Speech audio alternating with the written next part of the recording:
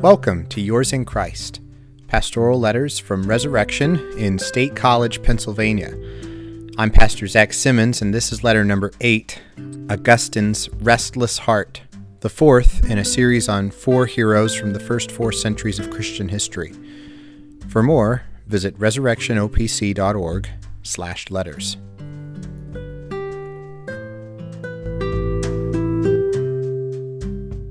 Dear Resurrection, man is one of your creatures, Lord, and his instinct is to praise you.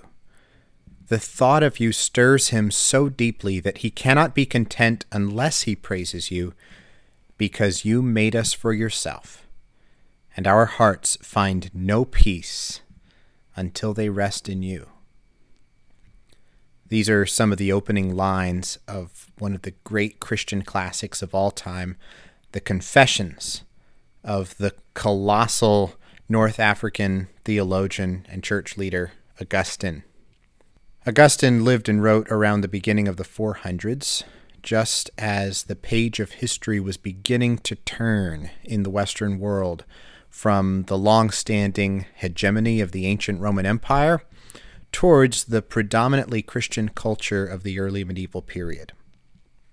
Augustine was a crucial figure in this historical change. In his formative years, he drank deeply from the fountains of ancient classical learning. Then, in his Christian ministry and writings, he laid much of the foundation for all later Christian theology in the West. For being the spiritual memoirs of such a titanic historical person, Augustine's Confessions is arrestingly relatable. His mother was a strong Christian, but his unbelieving father was ambitious for him to succeed in a high-powered career.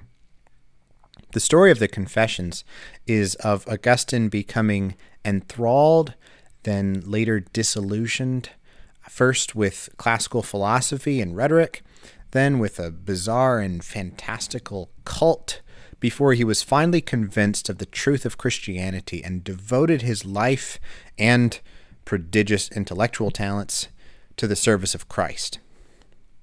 But it's not just Augustine's thinking that changed. Augustine is very transparent about his personal life.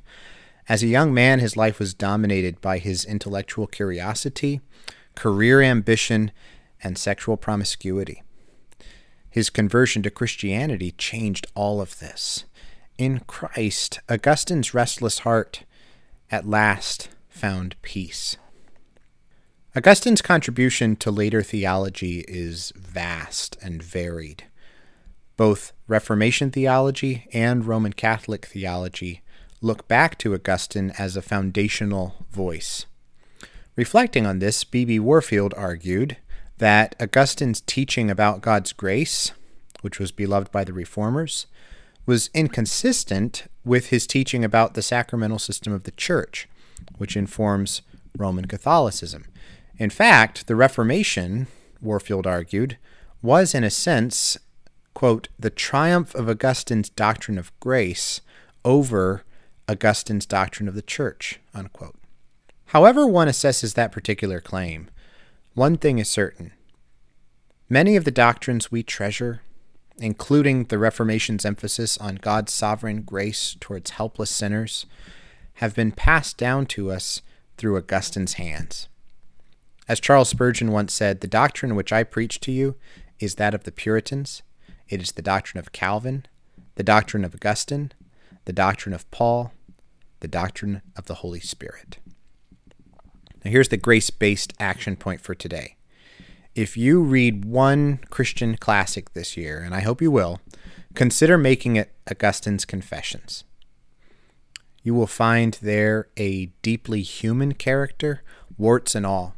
You will also find a brilliant mind and a warm heart, challenging you to love Christ more deeply and devote yourself to him more completely. And from the very first paragraph, you will be reminded that God made you for himself, and that your heart will find no peace until it rests in him. Yours in Christ, Pastor Simmons.